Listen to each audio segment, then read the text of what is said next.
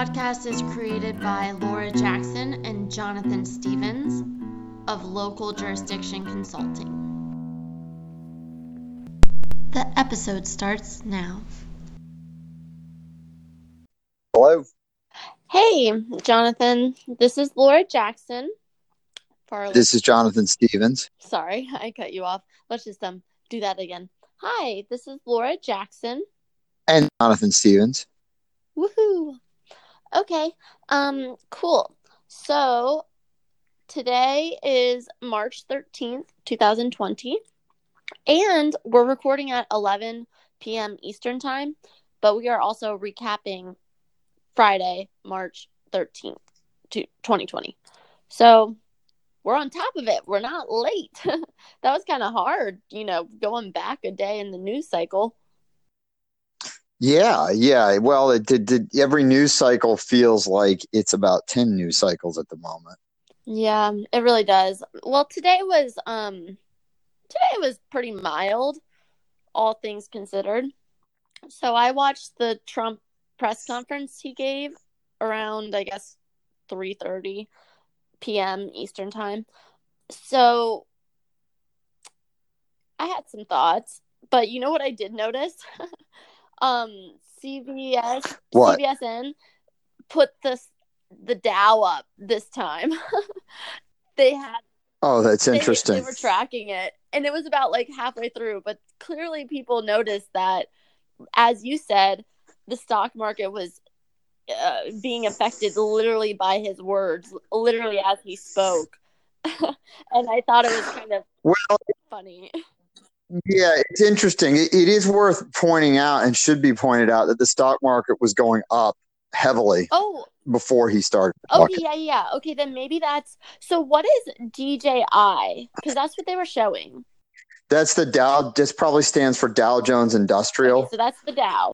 Yeah, which is still what a lot of people sort of think of as the quote-unquote stock market, and that's one way of looking at it. I think most people who... without getting into the kind of tedious ways that those things are calculated, the Dow was literally invented by the publishers Dow Jones in like 1890 or something, and was done literally on a note card with a pencil. Smart little cookie. And so it's a pretty simple formula, which is fine. But the S&P 500 is considered more it doesn't really matter. Standard & Poor's 500 index of the 500 largest companies is considered a little bit more of like the broader measure of the proper market, but they tend to go up and down together. So it doesn't matter a whole lot which one you look at. They had the Dow up, and the Dow was up by like 3.5% by the time he finished his speech. As you pointed out, that was already happening before he started speaking. He should have started talking whenever he was supposed to at 3 p.m. and he could have taken credit for this. He probably still will. Yeah, well, I'm sure he will anyway. The market all went up almost 10%, which is a staggering amount. Jonathan, just talking about him taking credit, he did say that Europe, we closed that border a while ago. It's like, dude, wasn't that literally like 2 days ago? Yeah, I don't know what he's talking about there. Today was the day that they cut off flights. That's a while ago, apparently. Yeah. Well, and he was sort of conflating the travel from China and the travel from Europe, all these different things. I think I would advise people to kind of take a wait and see attitude when it's nice for the stock market to go up, but all these sorts of things, stock markets, various headlines, there's just going to be a lot of crazy news every day. And you got to look at the whole total picture, good and bad, to have some idea of what's going on and not get overly hung up on the swings one way or another each day. At least we're in a state of a national emergency, finally. We are. We got a national emergency. We got a statewide emergency here in Virginia and in many states. Talk about your local government. Yeah, that's true. We have a local emergency here in Charlottesville. I have it from some confidential sources that there are a growing number of likely cases of COVID-19 in the hospitals here in Charlottesville. It may be that in some cases the tests haven't come back yet because there's no local testing center here. So they may even have to still be sent to Atlanta from here. But it's interesting because it's being kept pretty hush hush. I haven't really seen reports in the local media, admitting that there are cases here. And I've sworn to secrecy as to my sources, which makes me think that even at the local level, there's arguably some level of attempt to, I don't want to say hide it, but it's hard to say it any other way. Yeah, I wonder if it's because there's not the resources for, I guess, the pandemic if it is here, but and I guess people don't want to cause a panic, but it's like if it's here and we're not testing and we don't know, that will also cause a panic. And eventually, I know there's a slight delay, eventually people get to someone where they get sick and possibly severely sick and possibly fatally ill. Well, these cases the reason I've heard about these cases is I was given to understand these people are in the hospital. Jeez. They may have already been in the hospital and caught COVID there. It's it's not clear, but the point is these are very sick people. Wow. It's been reported to me. And so I and I've heard, I think, well, we both heard rumors of people at this point at both hospitals in our area. But yeah, it's a little disturbing if the trend that we've seen sort of mocked and rightfully mocked and derided and called out as really unsafe in other places is now being repeated at the local level, where somehow people think that if they aren't honest and don't disclose what's happening, that it'll somehow make things better, because the notion is that the most important thing here is to prevent panic for 3 days, and then people have even less trust in local authorities. So I've already encountered one person who is making decisions that I find concerning, because this person really doesn't want to have a positive test. The person is a little sick. They're not horribly sick. They're not in a demographic group that's particularly at risk of severe illness. And it seems pretty clear to me that the reason they're so opposed to being tested is because they know that if they test positive, there'll be all kinds of unpleasant restrictions placed on. And so I wonder if that's going on too, if people don't want to be tested. Yeah. Well, I have a couple questions just for you, but one of them gets back to that where, say, people aren't getting tested, which guess what? They're not.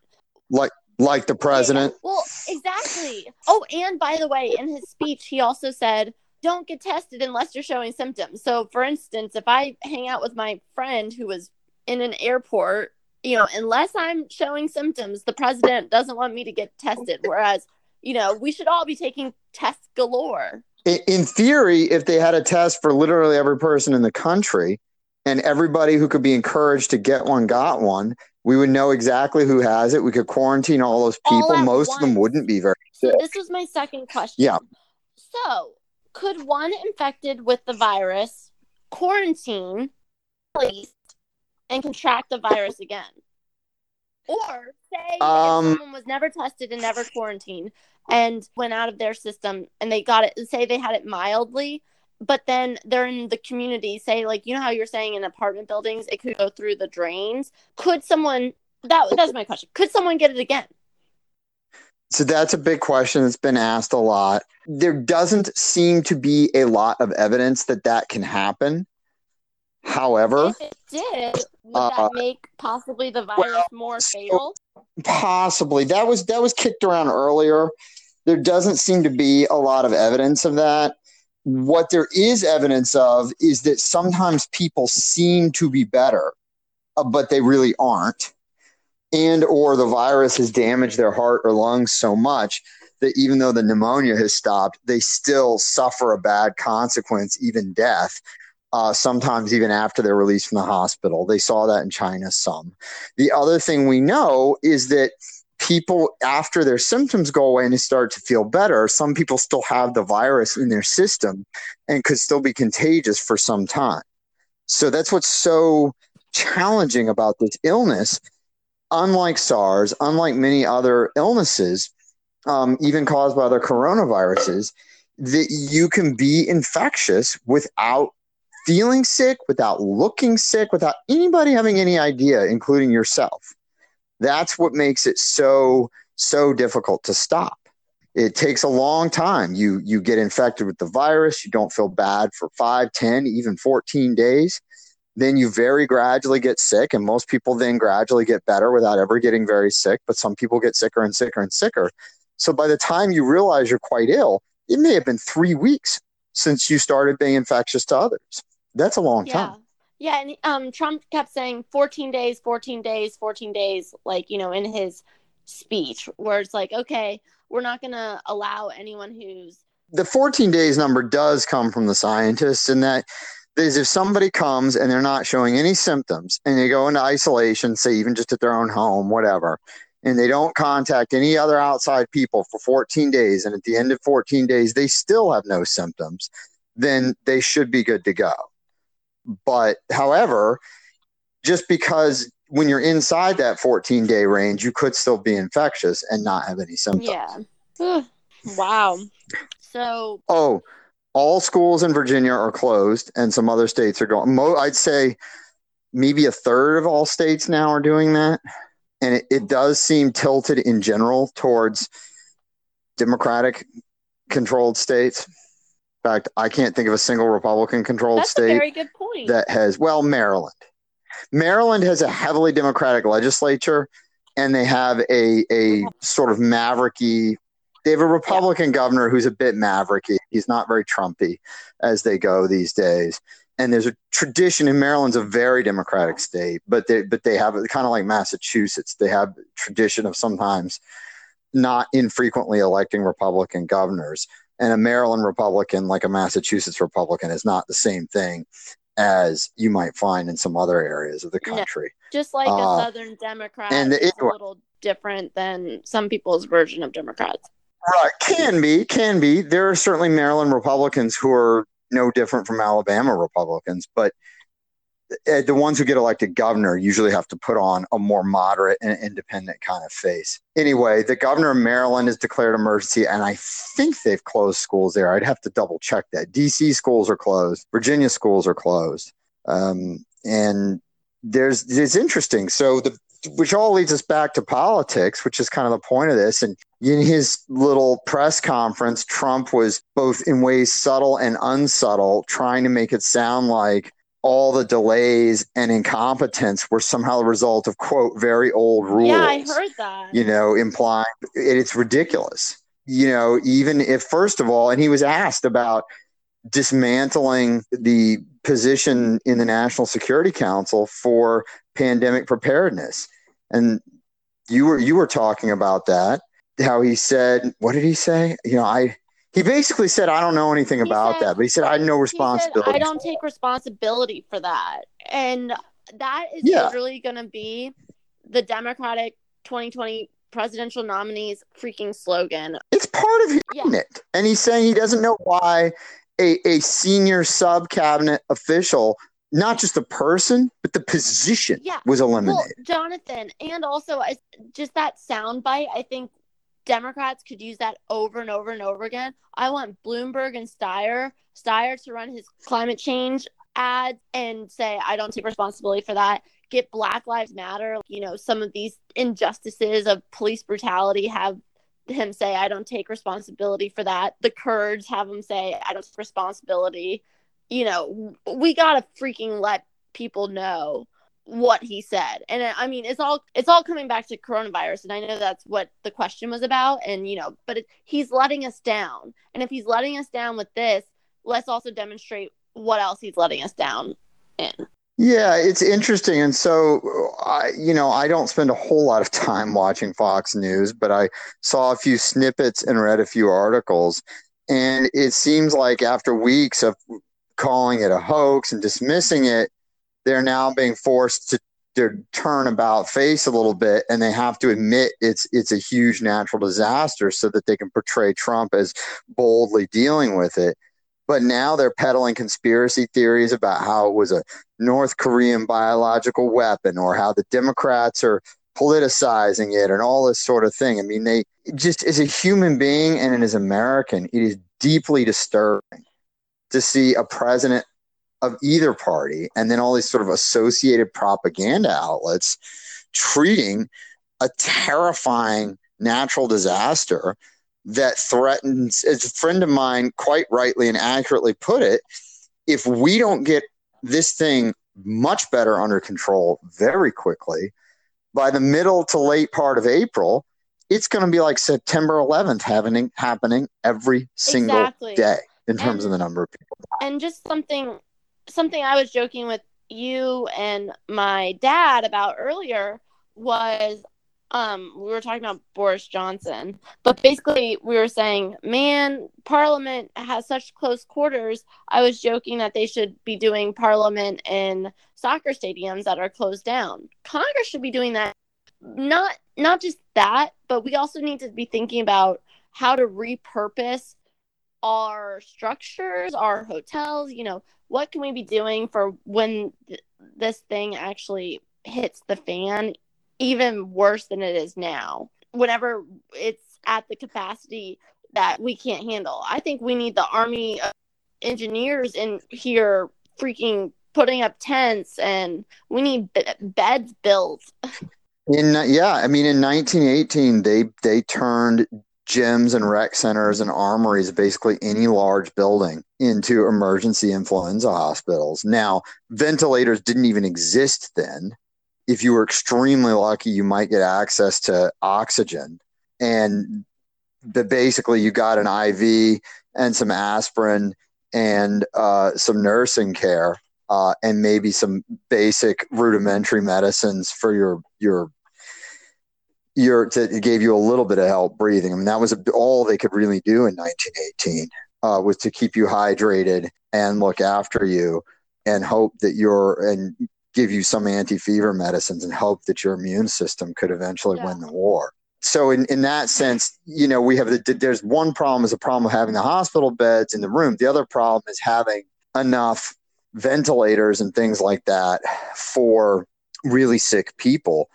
And the number of invasive research that right now.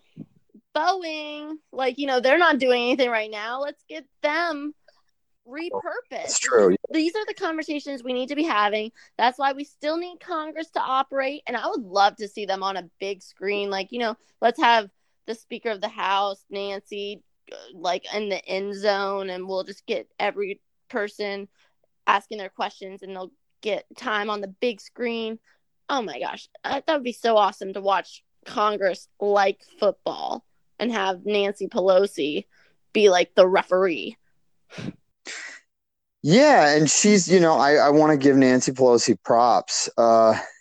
She's basically forced Trump and McConnell, it would appear, to agree to her deal for a relief package. Now, it's not the end all and be all, but at least it's something. Whereas Trump's great achievement was getting a bunch of CEOs to agree to let parts of their parking lots of Walmarts and CVS's and Targets to be used for drive-through testing centers. Now, that's good. I'm happy they're doing it. It's a positive step.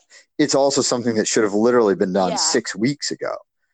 And he's literally just now today and it's not saying we're activating hospitals, and it's like, okay, that's a little late. And he kept saying they were doing early designation. I don't think they were. In defense of the hospitals, a lot of hospitals, at least the few that I have some knowledge of, a lot of them were taking actions on their own. Trump but said that the complaint that I'm clear. I was not. Yes, no, I just want to be clear. A lot of these hospitals were getting no help from the government, and they just decided to do what they could on their own. They weren't sitting on their thumbs. But that's right, and they're not. In fact, I was reading news reports in the Washington Post and a couple other places today where doctors in parts of the country that are already getting hard hit are complaining that there is no evidence of federal help of any kind. Oh, and my just to bend it back to the politics angle, I think there are a lot of interesting things we have to see unfold. One is, what are Congress themselves going to do? They are older people who are vulnerable. They shake tons of hands and meet tons of people. A good handful of them famously are already quarantined. Some will soon test positive, no doubt. Some will get sick. Frankly, the statistics suggest that a handful of them will probably die of it if we don't greatly limit the spread. And so they must be scared. They're human beings. Nancy Pelosi, who herself is solidly in the risk group by age, said that they're the captain. We, meaning Congress, we are the captains of the ship, and so we leave last. See, that's why I agree, Nancy. She's so baller. Yeah, so it's interesting. It's and then there's other angles. For example, Louisiana has now delayed their Democratic primary. So smart, because people shouldn't have to choose between their physical safety and voting. But that's true. But it just shows. And oh my God, what place is next? Florida. Florida is continuing their primary. Florida's. I don't think Florida next. I think it's after next. But maybe it's next. I'd have to look. It's coming right up. Florida's 11 still called on for now. So maybe it's next. I can't. I'm trying to remember what's next. It's definitely soon. It may be Florida's next. So I know there's Florida and Arizona and I know which ones come in the next 3 or 4 weeks, but I can't quite remember which order they all come. I think Georgia's in a few weeks. It's not the next one. So just as a quick interruption, you're right. Florida's next week and Arizona's right. I remembered that one. I'd forgotten. I knew there were more. Illinois and Ohio. So that's 3 big states and 1 medium-sized state. That's next week. There's actually a primary tomorrow. Wow. Strictly speaking, it's a caucus. The Northern Mariana Islands. 6 feet away. That is the United States territory. I ain't happy about that. The Mariana Islands might actually still be COVID-free. That is thinkable. I'm gonna put my money on Bernie on that one, but who knows? It probably is like 4 delegates.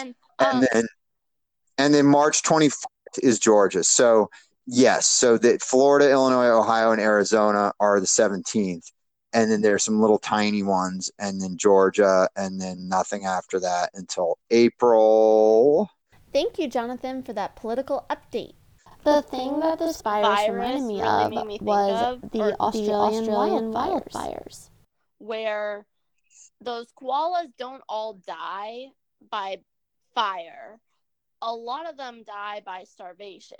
It's because koalas eat eucalyptus leaves, and when that supply is scorched and there's a shortage, the remaining koalas go hungry.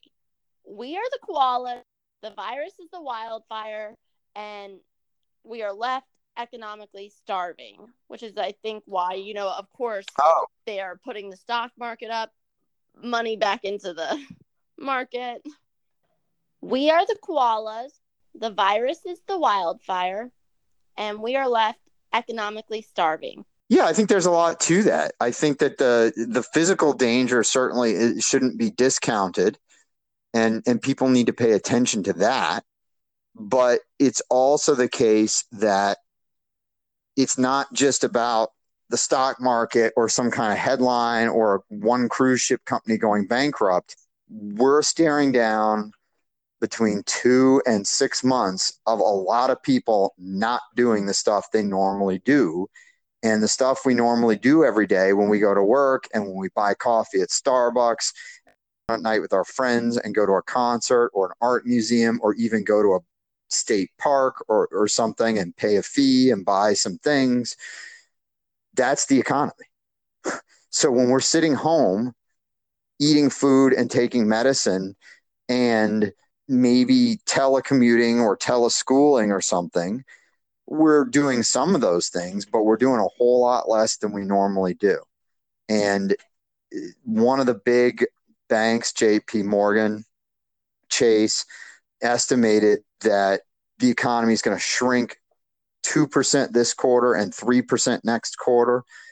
Maybe I have it backwards. But anyway, that would be Yeah. significant. Either way, that doesn't sound the good, whatever order it comes in. The entire shrinkage, basically that would make it similar to what we saw during the Great Recession of 12 years ago. And I recall that at the bottom of that curve was the only time in my years in this city walking down Charlottesville's illustrious downtown mall, which is a very desirable location for a business to be. About every third or fourth storefront was vacant with a soaked up window. It was about 6 to 9 months there before the stimulus package the President Obama got through, and some other things started to kick in and make things a little better. Eucalyptus leaves got back to the koalas. Yeah, not many eucalyptus leaves for the koalas to eat there for a while. Now, the good news is once we get through this, there isn't any reason people can't pick up their lives again. But if your business has gone under, if the cruise line or the airline you used to work for doesn't exist anymore, it's going to take a while to put new things together and get everything rolling again. And so, yeah, we're going to be in an empty forest probably for the rest of the year. Thanks, gang. Please check out Local Jurisdiction Consulting on Apple Podcast and Spotify. Also our website, localjurisdictionconsulting.com. Thanks so much. Before you go, I just wanted to plug our new podcast featuring the boys, Jonathan, Jonah, and Brian, called America's Plaguecast. That is now up, and we will be getting episodes up shortly.